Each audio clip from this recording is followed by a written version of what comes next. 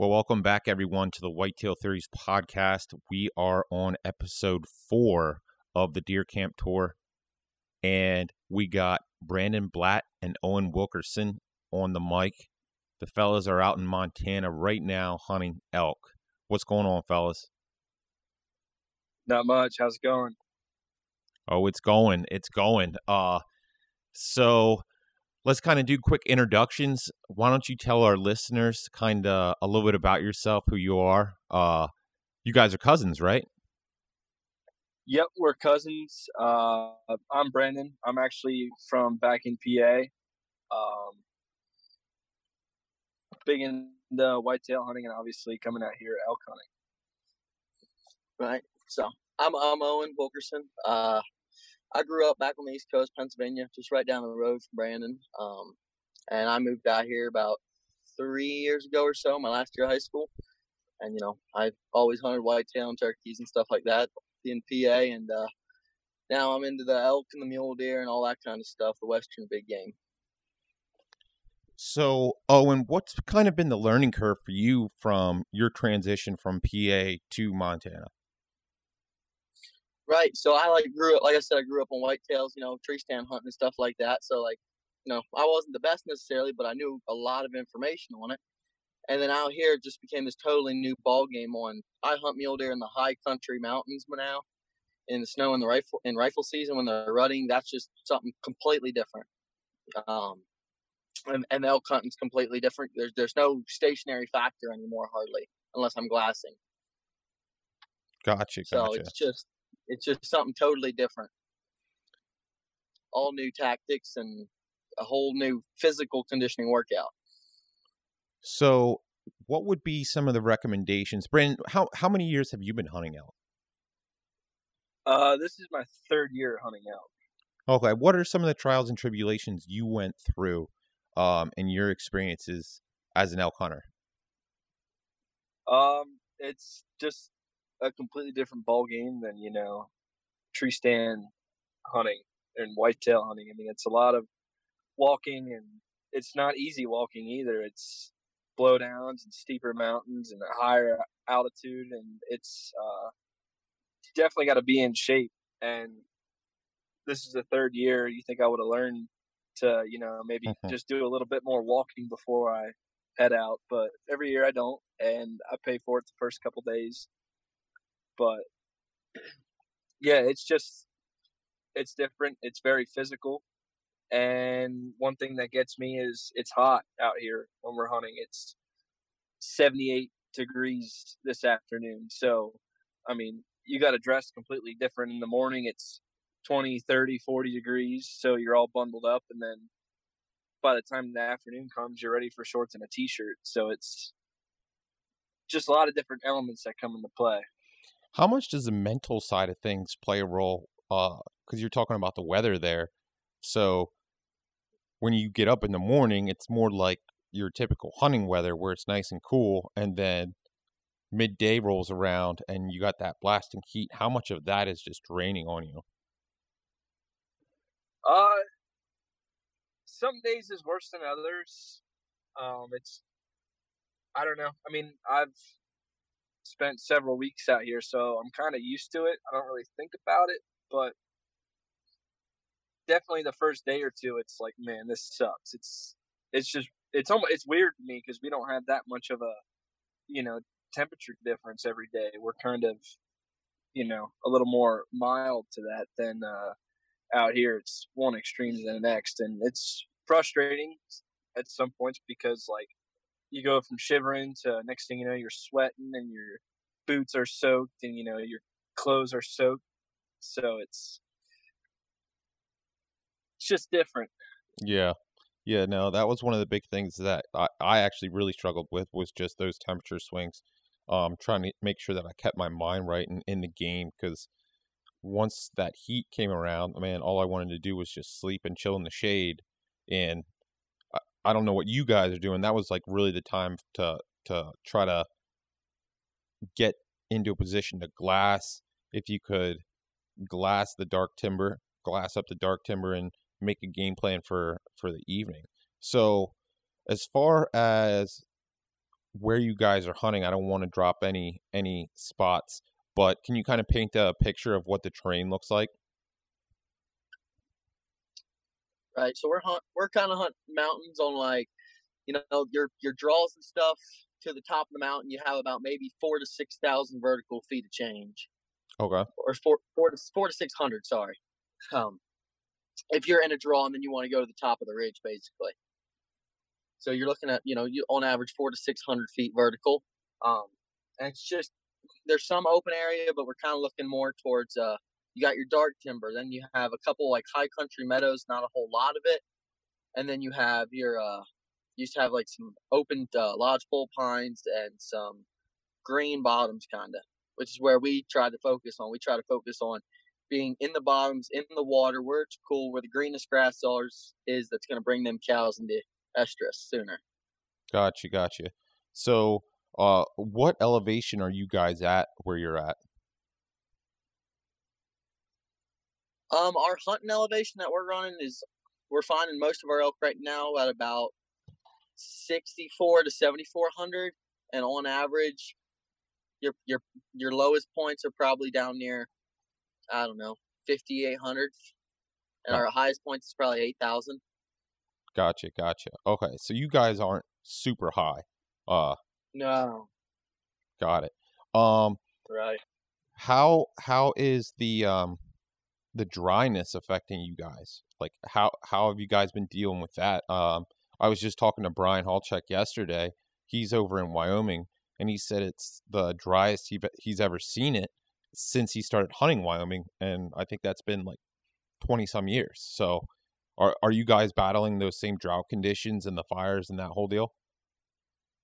Right. So the mountain range and the national forest that we hunt, there was one fire up there. It's basically out now this summer. And then the range just to the east of us had a big fire, 50,000 acres. And some people got pushed out of there and they're hunting over where we hunt now.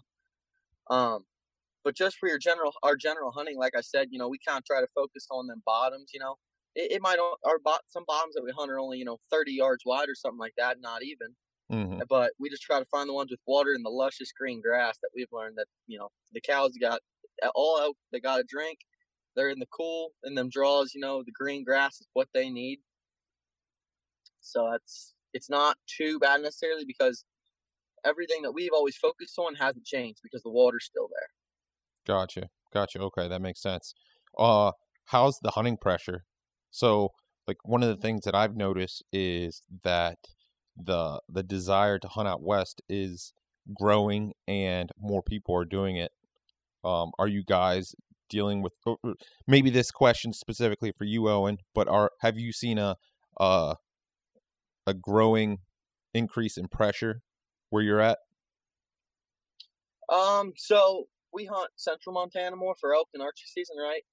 And that's the only time I actually really personally see hunting pressures with Brandon and stuff, just because where I live in Northwest in Eureka, Montana, our problem is up there is that our elk population, my personal thing is wolves, is back in 9 and 10 when the wolves really started moving in.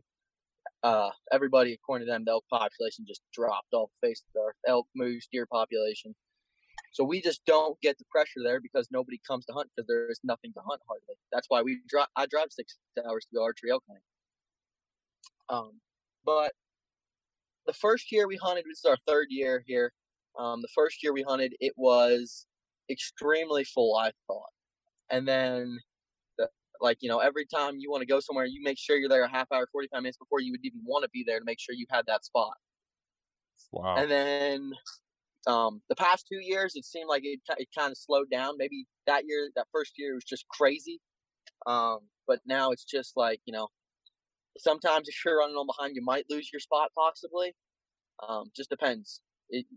We try to study OnX maps and stuff like that a lot, do a lot of satellite research and stuff like that. And it just helps us if we can pick out drainages that are back in, just something that's like, we find things anywhere from like isolated back in 2 miles to stuff that's right near the road.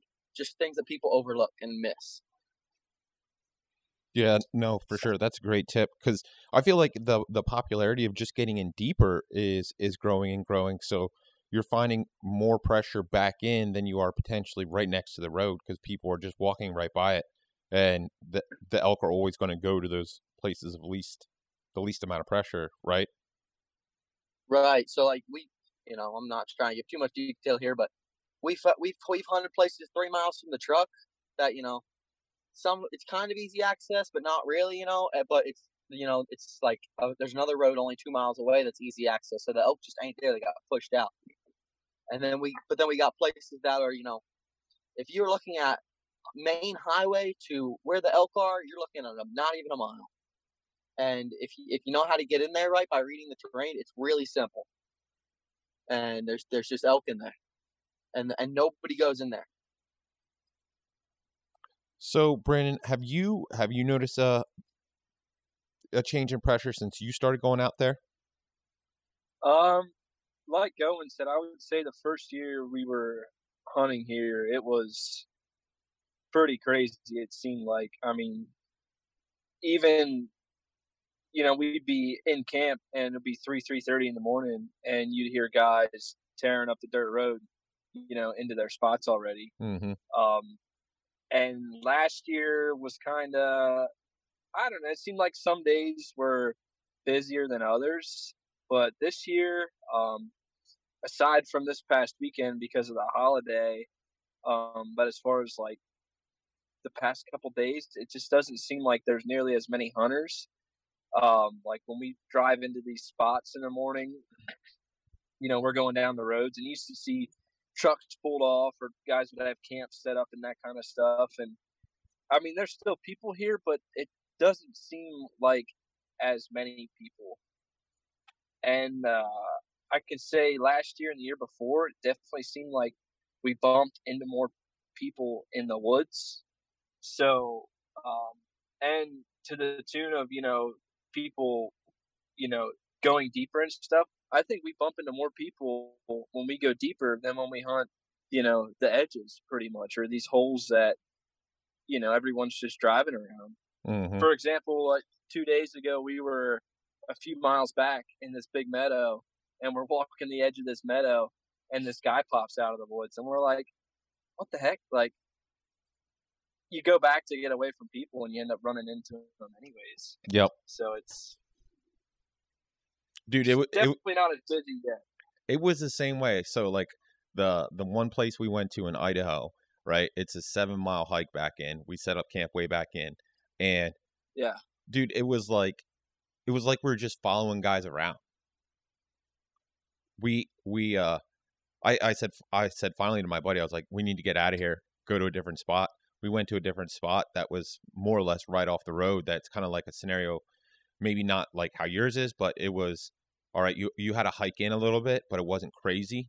And then you dip into this lush, gorgeous meadow. Dude, there was 150 head of elk in it. And I mean, it was way easier than what we did at the other place. And we weren't competing with the dirt bikes, the quads, like all that pressure. That's something that I think is drastically overlooked from somebody that's coming east that doesn't necessarily have a connection, kind of like your situation, on access when it comes to off-road vehicles too. Right. So, Owen, do you want to kind of talk about that a little bit for the hunter that's potentially coming out west, and you too, Brandon, maybe you can chime in on it too. How to go about checking out spots that what would you recommend for a person coming out east that doesn't have access to a UTV, an ATV, a dirt bike, horses, that kind of stuff? Right. So like, first thing I would tell anybody who's like looking into it, it's just, the internet is your friend. Go on YouTube, just look up, how to scout for elk, how to e-scout, stuff like that. Go on, Google Maps, on X Maps, and just start looking. Use the 3D, look at draws, look at features, and just start looking on learning about elk instead of just how to hunt. Just start learning about them more. What they do, what times of years, because what we were hunting 5 days ago and what we'll be hunting 5 days from now are two different total type of elk, and how they're acting. But if you can't get out here, usually this year we did come over and put some cameras out in the springtime, just to see what we got in some areas. And I'll tell you now, we got bulls on camera, and we are hunting for them bulls, and we cannot find them at all. And we hardly got any cows on camera. And I'm certain them bulls are with them cows or went to them cows, and we're just trying to find them cows right now. But as far as ATV, UTV, we have a 4-wheeler that we always bring over with us from my place. I think out of 3 years we've probably used it maybe 3 times. It's not a lot of hard, intenseful, backwoods trails and stuff like that. It's just use your brain, don't overthink things. If you see a drainage that you can just walk in and out of and over to another ridge in a deep dark drainage or something, and it looks nasty, whether if it looks the elevation looks steep or whatever it is, and you're looking online, if you live back in Pennsylvania or wherever it may be, any time really that you can say I don't want to go in there, you're probably going to find elk in there. It's at some point. Another thing that we have found, actually the first year that we came out is, and I had never thought about it, one of the guys that came out with did. He obviously, we knew where we were going hunting, so he looked up the local wildlife biologist for that area and talked to him, and he was like, I can't tell you guys where to go hunt, but he's like, you do your research and, figure out where you want to go, and I can kind of guide you a little bit and say, he's like, I won't tell you where to go or yes or no, but he's like, I can tell you if it's a bad idea or if there's a lot of pressure there or not. So, the local biologist is your friend too, because, we called him a couple times to ask questions about pieces of land, if we could actually access this and that kind of stuff. So, there's always that route to go as well. That's a really good tip, Brandon, and you hit the nail on the head. You can't go to your biologist or the state biologist and be like, hey, where are the elk at and how do I kill them? Like, you have to formulate your questions that it shows that you're actually putting in work.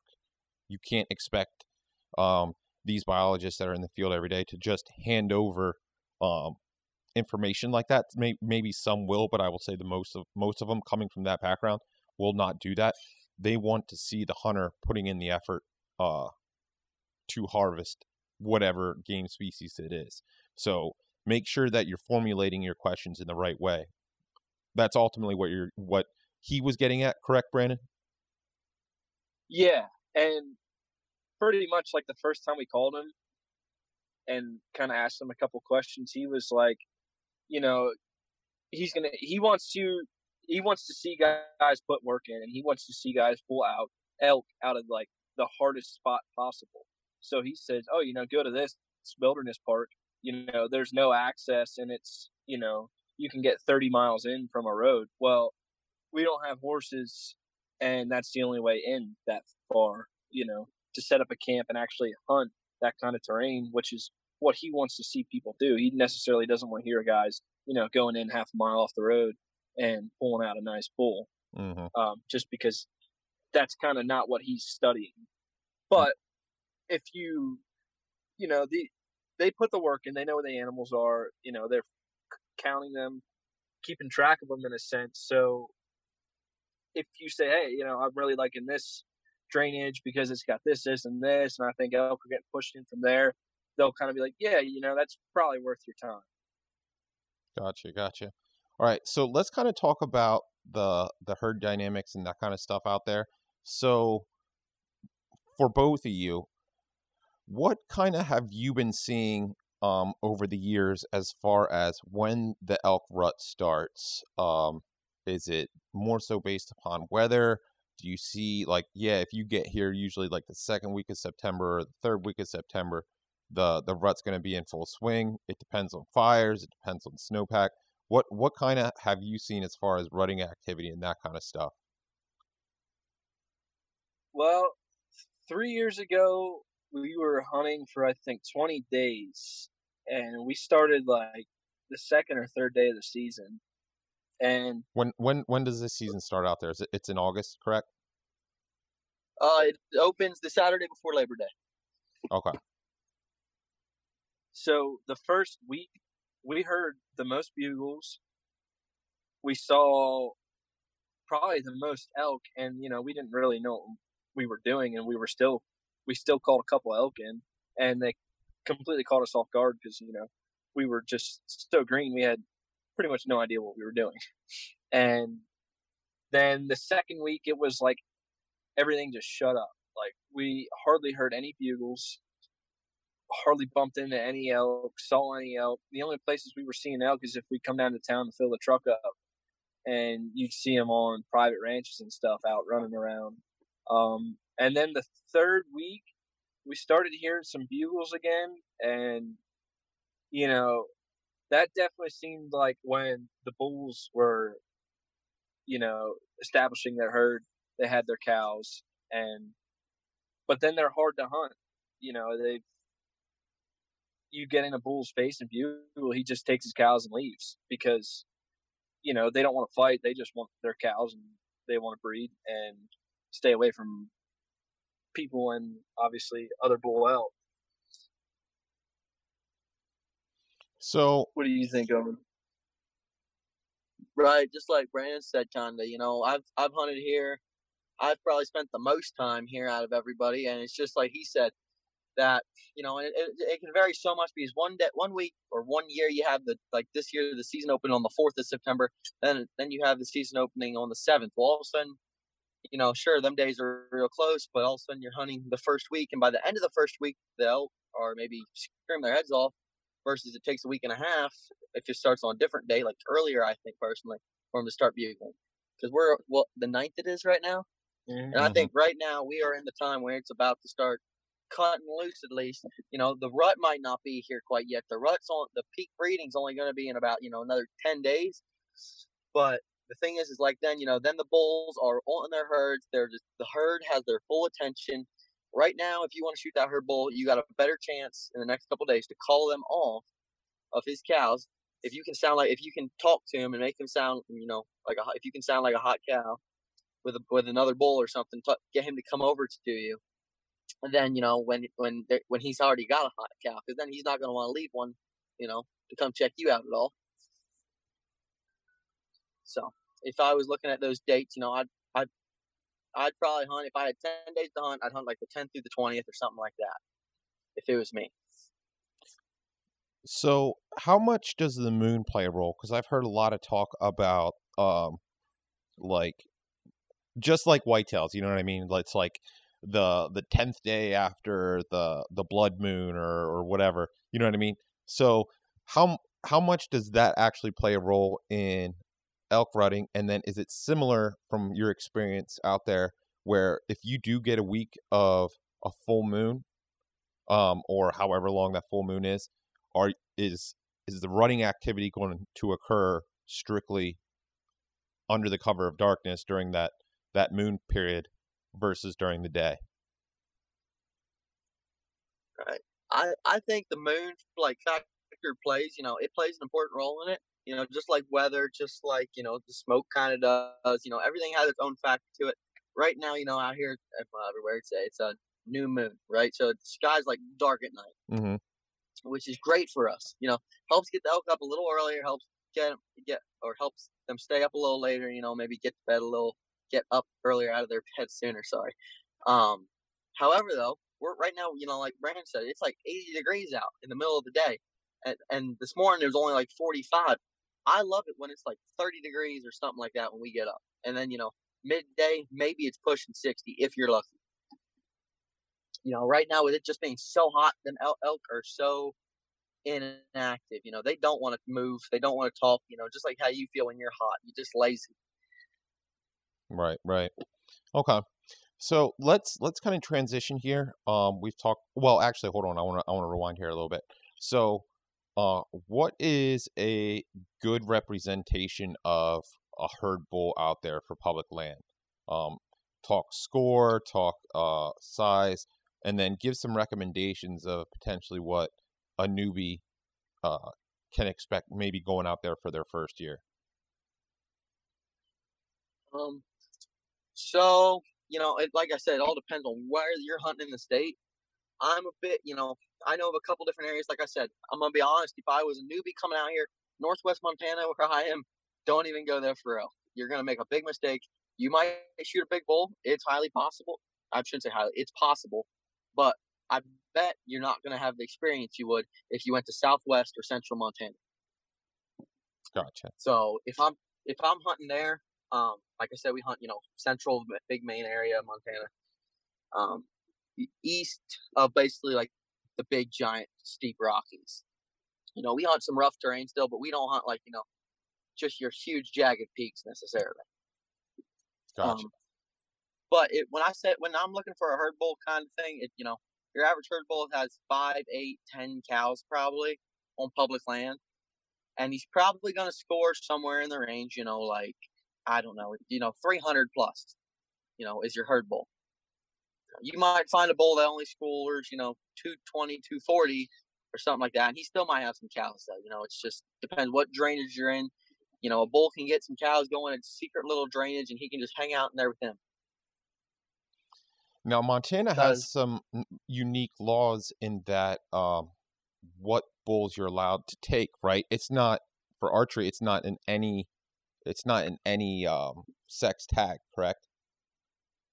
It is. So like you got to be a little bit aware. They're not too difficult to understand, but it's not too bad.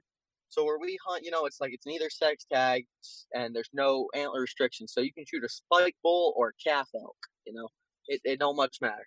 Okay. If it's an elk, you can kill it basically. Now where I live in Northwest Montana, I know a lot of the state in archery it is either sex. However, I do know in where I live in Northwest Montana, in the far northwest, it has to have a brow tine at least. So it has to be a brow tine bull.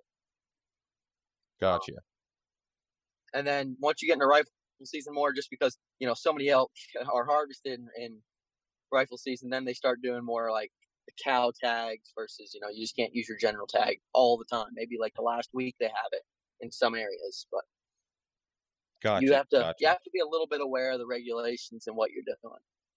So if you are potentially coming out in archery season and you're looking for a good representation of a herd bull elk, and that's what you're going after, you're somewhere in the range of 300 plus. Yeah. Anything relatively, and this is all relative because it depends, like what Owen said, where you're at and stuff, and habitat dynamics, the whole deal. Relatively lower than that, it's more than likely going to be a satellite bull. Right. So my buddy, he hunts the same area that we hunt. He shot a bull last year that had it had just a couple cows to himself. I forget. I don't even know if he ever scored his bull, but it wasn't no 300-inch bull. It was only probably maybe 220, 240 or something like that. Mm-hmm. It just wasn't a giant. But I know of some. We've seen them. There's some giant bulls. We've seen them anywhere from 300 probably to 375 bulls. And them are the ones that they got the bigger groups of cows and stuff and such like that for public land. Now, would you say for public, coming out on your first trip, would you recommend that the hunter just shoot the first opportunity that they get at an elk on public, or is the herd good enough in Montana and there's enough elk and a lack of pressure that if you have 10 days, you can make it happen within that 10 days and be a little choosy till later on in the week?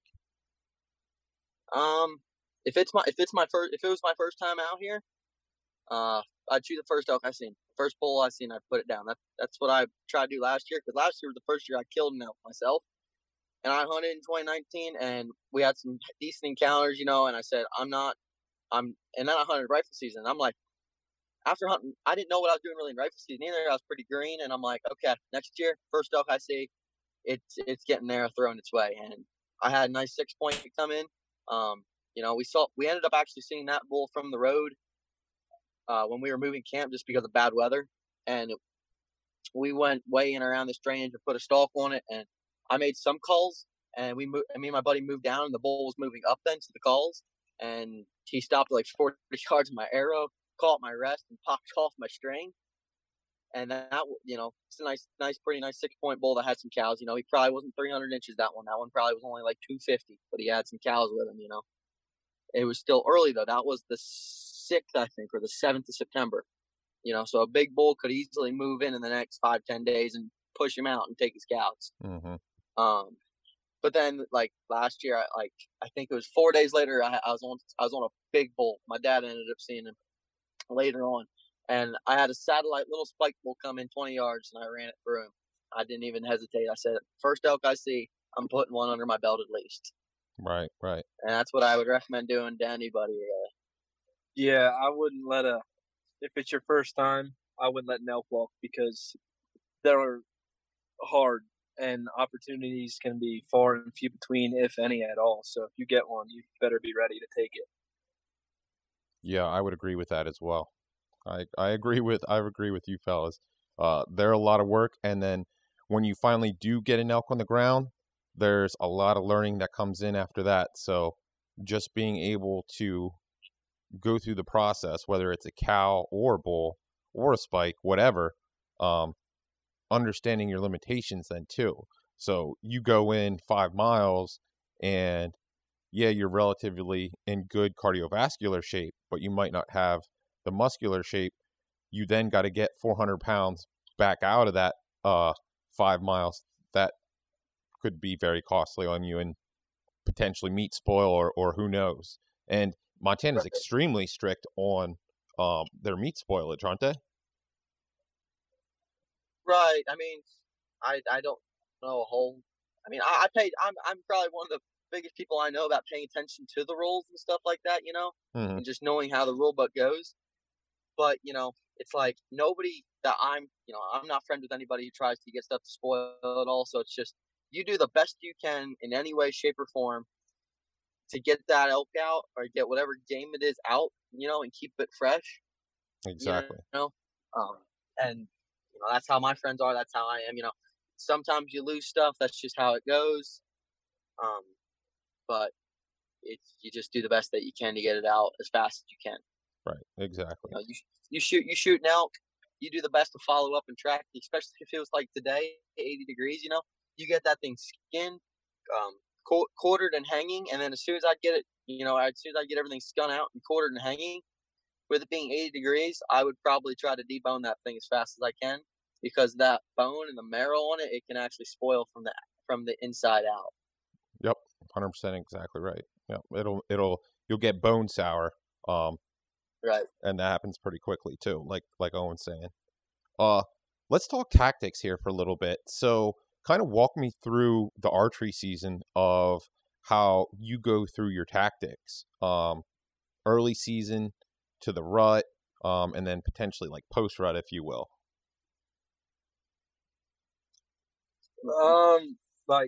So this year we came here first day.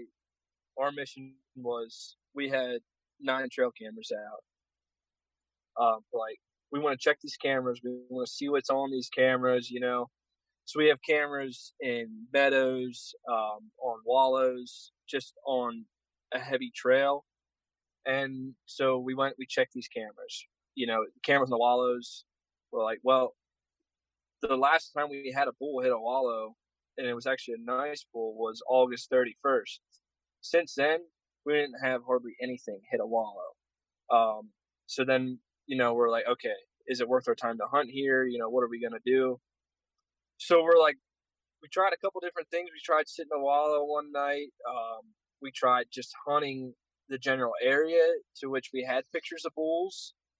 And we really were just kind of like striking out. So then we're like, all right, we just got to put the miles in. We know there's elk here, but where'd they go? This time they're kind of like staging up. They're getting ready for the rut. So the bulls are laying tight. They're trying to stay by themselves. They're getting irritable. So we thought, all right, we're going to try and, and they're not bugling much, which is hard. It's like, hunting Bigfoot. You don't even know where to start.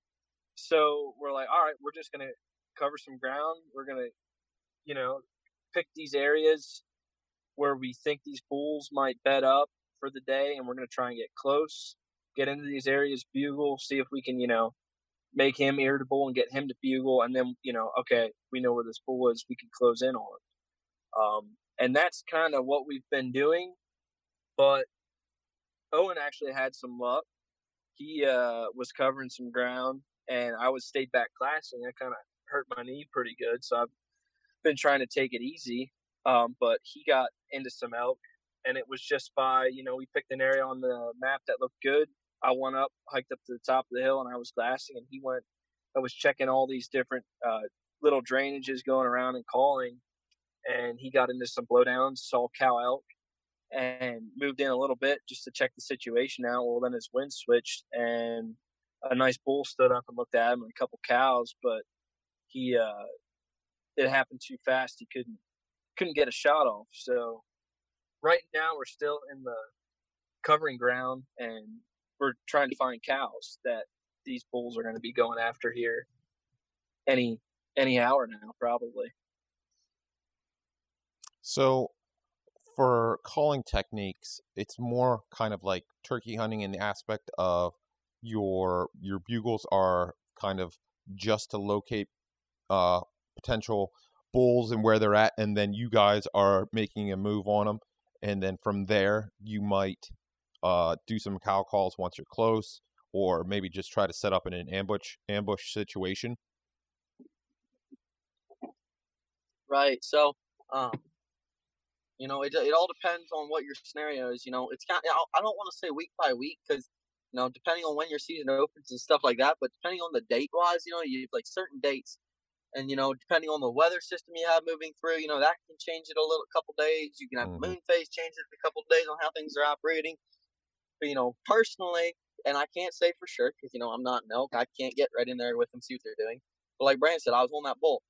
I ran out this head, and I was going to come back along the top of these drainages and bugle, and it was only like 3 miles worth of coming back along. And I had to drop down in this little drainage and come up. And I came up, and there was a cow there like 70 yards, and I knocked the arrow, and I snuck into like 50 in my wind swirled, and I had a bull jump up at 30 and then run out to 50, and I was one step back in a full-drawn bow from letting an arrow fly. And, that I bugled twice, getting within probably 600 yards of there. And it was open, like the wind, it was a little windy, so maybe that could have been it, but the timber definitely didn't kill the sound, that's for sure, because it was open all the way from me to them. And now that, like I said, that was, or not like I said, but that was a 300-inch bull probably. That was, he was a really nice one, and it just didn't connect.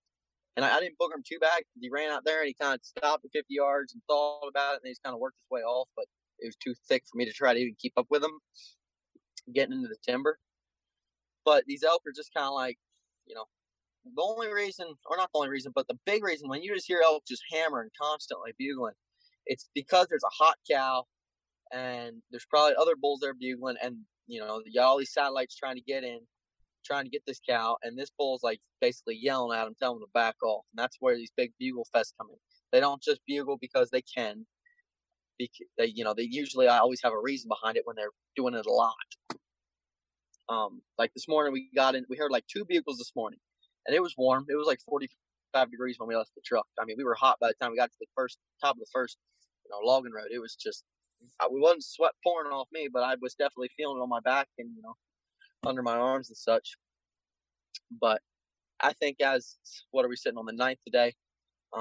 In the next like 4 days here or so, it's going to start, it's just going to start picking up. These bulls are going to, it's supposed to start cooling down, highs is like 70 to 60. These bulls are going to start getting more active. They're going to start, checking out their cows more. And then as far as calling, like you said, like earlier I don't really make any cow sounds right when we started because it was early yet. And I personally can't, I don't know a lot about calling. I haven't spent a lot of time in elk woods calling. I do as much research as I can. You got these bigger guys, Randy Newberg. He's big into rifle hunting, but he's got a lot of information on elk. You have Corey Jacobson. He's big into archery elk hunting. He has a lot of information. Elk Nut, Paul Medell. He is huge on elk calling. So many strategies and tactics on how to get these bulls to come in, and not just any bull, big bulls. So I've been trying just to work those the past two or 3 years now. So, early on, first couple days, I'm just kind of sounding like a bull, a younger bull, kind of just working my way into an area, just like checking it out. I'm not a cow. I don't have cows. I'm just a bull. working my way into a big bulls area. And the problem is we couldn't get a bugle in general, so we didn't even know if there was an elk at all that was listening to us. Mm-hmm. And then just recently here, the past 2 days or so, or 3, when the cows are starting, it's like we're getting closer to the time here now. I start sounding maybe more like a cow that's being bothered with a bull, kind of, and just trying to get a bull to respond and react that says, "Hey, what's going on down there?" And then you basically you convince him to talk with the cow, and then you start talking to him as a bull if he answers you back. Because if you try to call a bull in on a cow call, they're looking for the cow, they're wary, they want to breed, they're just like trying to check it out. They come in more, cautious of what's going on. Versus if you can get them bugling and screaming, they just get agitated and angry. They come in, eyes rolled back, just irritated, wanting to fight, and then they just let their guard down completely. How big is the window? And you kind of already touched on this, but how big is that window when their eyes roll back, when you see that kind of action like you do on Primos and like all these other hunting shows and stuff that you see on YouTube, where bulls are out of their mind, rut crazy, and fighting and all that? Right. So, I shot that spike bull I shot last year when I was on that big bull. I had a real close encounter with the big bull, and he just didn't give it up quite, but he was right there. That was the 11th of September, right? And I went back in there and check it out again, just to see what was going on the 12th kind of thing. And there were 3 bulls in there, 3 different bulls in that drainage, just hammering away nonstop, And obviously, I'm sure there was a hot cow in there, and these bulls were just going nuts, losing it. And then, my buddy's mom, she shot a bull on like right around the 25th, so almost, 15 days later, and that bull came in just screaming to 20 yards. So if you can find a hot cow, or you can just find a bull on the right day. That's why a lot of guys, they just say just cover ground, just try to find a bull that wants to talk. Because if you can find a bull that wants to talk, you got an opportunity. You got an opportunity to get them worked up, to get them excited, to get them frustrated. Mm-hmm. Right. So. Find the bull that's willing to play your game versus you trying to play their game. Right. Exactly. Oh, now I remember. All right. So you guys are in Montana, and we're not going to disclose the location, but what are some things that somebody coming from the east or another state that's coming to hunt out west for elk that they should need to know of as far as safety precautions? Know if there's grizzly bears in your area or not. Be bear aware. So I know. Let's start there with the bear thing. What are you recommending for that as a safety net if you're going to be hunting in grizzly area? And are you guys pretty much not worried? You're not worried about black bears, correct? Just grizzlies. I carry a sidearm just because I like the extra caution. Brandon, he hasn't been packing his because we're together, and black bears, I've shot a black bear with my bow at 30 yards already in my blue jeans and cowboy boots just by incident, basically right place, right time. After I moved out here, especially, I've had so many experiences with black bears. They really don't bother me, especially if it's not dark. It don't even, get me too excited. Mm-hmm. But the grizzlies, I've only ever seen 2 grizzlies in Montana now that I live here. I haven't seen any tracks. I've seen 2 grizzlies, a sow and a cub, and the sow, it charged me, and it didn't quite make it. Let's put it that way. And, everything legally not taken care of. But either way, I'm very on edge and very, cautious about being bear aware more than I even was before. Yeah, I can imagine after being charged. Right. I still carry bear spray. Right. Because I actually think is it by law you have to? I don't know if by law I don't think by law you have to carry bear spray. Like Brandon said, he carries bear spray. I carry bear spray. It's just one of those things, I trust the sidearm a lot. I'm really handy with it compared to bear spray. I've probably drawn my sidearm in 3 years, probably about 8 to 10 times now. Not necessarily there's always something there. It's just, even if a grouse flies up and it's real close and it's thick, it's just natural. It just comes out just like that without even trying. Mm-hmm. But the bear spray is always there, and I always, I try to keep it in my back of my mind and remember. But 9 times out of 10, if you see a bear, you don't have time. Unless it's your bear spray, that's like your number one line of defense. You're going to reach for that. But I have something a little more powerful, I think. Yeah. Than bear spray. But. And there is signs pretty much everywhere that say "Be bear aware." You got to keep your food at camp wise. You got to keep your food sealed up in containers, and you can't let trash sit out. So if you're cautious and do what you have to do, you're not going to have a bear problem. Right. Gotcha. Let's talk a little bit about like kind of that swing in temperatures and potentially how hot you get midday when you're going out trying to find elk and that kind of stuff. Do you guys want to talk a little bit potentially about heat exhaustion, staying hydrated, that whole deal?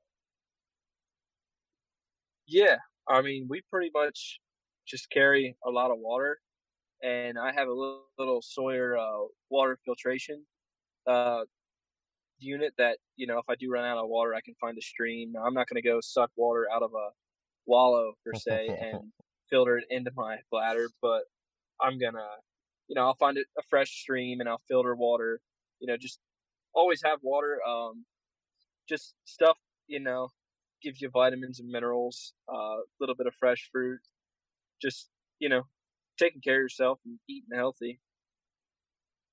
Right. I mean, you can get heat exhaustion, I guess, but as you're careful, you just got to know how hard you can push and that kind of stuff. It's not all that difficult, I would say. Right. Yeah. If you're out here hunting, you've got to be not on edge, but you got to have common sense. You got to be thinking in general about everything. Whether it's bear wear, whether it's your broadheads in your quiver. Just carrying a small first aid kit, making sure you have water. Because on average, we might end up 3.5 miles from the truck on a walkthrough or something like that. But if an elk talks, I'm not scared to end up 6.5 miles from the truck. Right. So it's just you just got to be prepared for whatever. But I try to draw a fine line between being prepared and being over prepared. Because once you start getting over prepared with everything, your pack starts weighing an extra 15 pounds, and then you're miserable because then you just have 15 pounds of garbage you're lugging around. And Brandon carries a few things that I don't even carry anymore, just because I don't. Just like little like a jet boil cooker and stuff. He carries that, and I carry mine sometimes too, depending on what I'm doing. But a lot of times I don't even do that, just because I like to go light as possible, basically, because I think it helps me be more healthier. Heavier my pack is, the more harder I have to work. And when we're walking back to the truck and it's going on 70 degrees, I'm hot and I'm sweating. That's also working with your partner too and figuring out who's carrying what. So like if Brandon has the jet boil, you both can share the jet boil and you just need to bring your food, you know what I mean?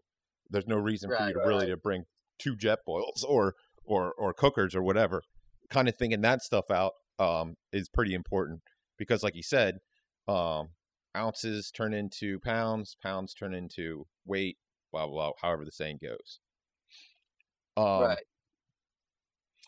Well, fellas, we are working on an hour here. Do you have any last closing thoughts, recommendations for anybody that potentially is going to be coming out within the next week? What your predictions are as far as the rut turning up, that kind of stuff? It's coming.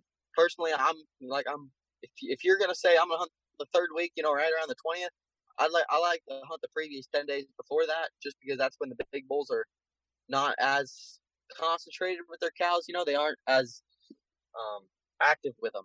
They're a little more receptive to kind of sneaking off a little bit.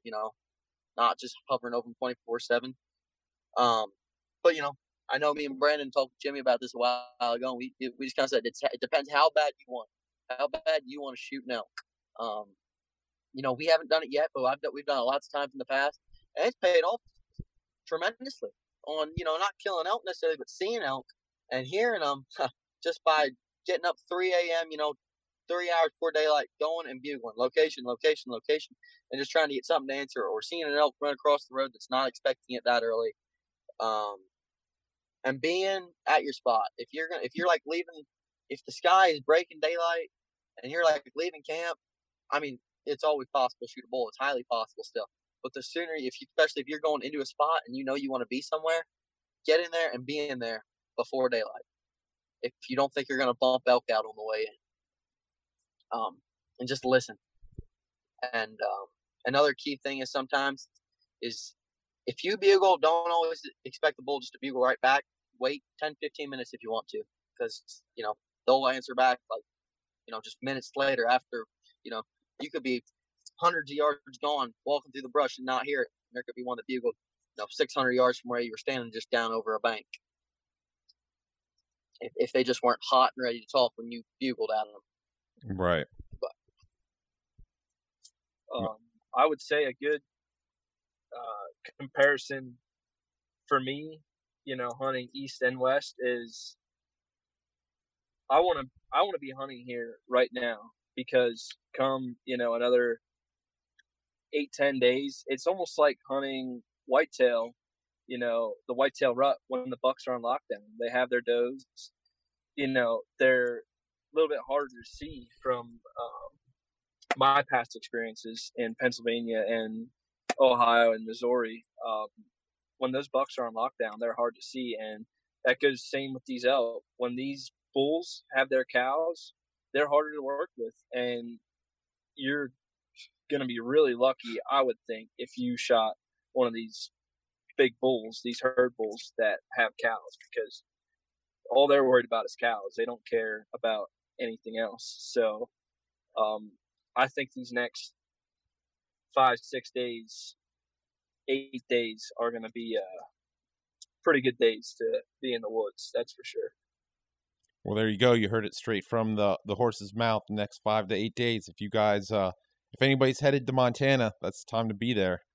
But I think you both hit the nail on the head. Like, you think about it, right? And Owen alluded to this earlier. It's mostly just about common sense. Use common sense. Just think things through. Don't overthink it. Okay? Bulls, the closer you get to the rut, the tighter herd bulls are going to be to their harem of cows, protecting them, trying to breed them, so on and so forth. So not only do you got to pull them away from the cows, but you also have to compete with potentially 20 other noses, 20 other sets of eyes, that whole deal as well. When you're playing the odds of statistics in your favor, when you have a herd bull that's potentially just working the outskirts of his harem, it's going to be much easier for success to not have to deal with those 20 sets of eyes, not have to deal with 20 different noses, and getting him on the fringe. So I personally agree 100% with you guys, and I think that's really, really good information. So yeah. With that being said, where can the listeners follow you guys, see your adventures? I don't know how much service you're getting. I know you guys had to drop down out of the mountain to do this podcast, which I really, really appreciate. But if you guys are on social media and posting your stories and showing what's going on in the Elkwoods, you guys want to drop your social on the podcast? Yeah. My name's Brandon Blatt. So if you look that up, I don't even know my username or whatever for Instagram, but I put some stuff on there and on Snapchat. I think Owen, he pretty much does the same thing. It's real spotty, when we do put stuff up, just because we don't have much service. But yeah, my Instagram username is Brandon Blatt _7. And I'm Owen Wilkerson. Like Brandon said, I don't do a ton. Some guys do live streaming; they're posting every couple days. I don't do it a lot, but like I noticed from a lot of people that I just look at, I don't necessarily try to study their every move. I just try to obtain the information and stuff like that. Not that I'm full of it either, but just anywhere from I'll look at somebody that don't even hunt that much, know a ton, but the date they killed something, I'll just put that in the back of my mind. But my Instagram handle, that's Owen Go Hunt. So yeah, and it should be a fun next 5 to 8 to 10 or whatever days. Full hopefully bugling and big bulls going down. Yeah, I hope so. Good luck, fellas. Get on them and do work. Like I said, I really appreciate you taking the time out of your hunt to hop on this podcast. It's going to be posted here in the next day or two. So once things kind of settle down, we'll hop back on the mic and we'll do a recap and go over the rest of your hunt. Because you guys are hunting what, for like 15 more days or something? I'm hunting probably another 7 more days. All right. Okay. I think Owen is hunting until they tell him he has to come back to work. Yeah, that's how I like to do it. Okay. It's just That'll work then. I'll make sure I have links in the show notes. What were you going to say there, Owen? I was just gonna say we just try to hunt till your legs don't want to go anymore. Yep. Well, how bad do you want it? That's I right. don't know how many miles we've put on already, but enough. Right. I'm ready for some good action. So. All right, fellas, we'll get on them this evening. If you do get service, keep us posted. I really appreciate you hopping on the podcast. Yeah, sure thing. No problem. All right. Thanks, everybody, for tuning in to the Whitetail Theories podcast.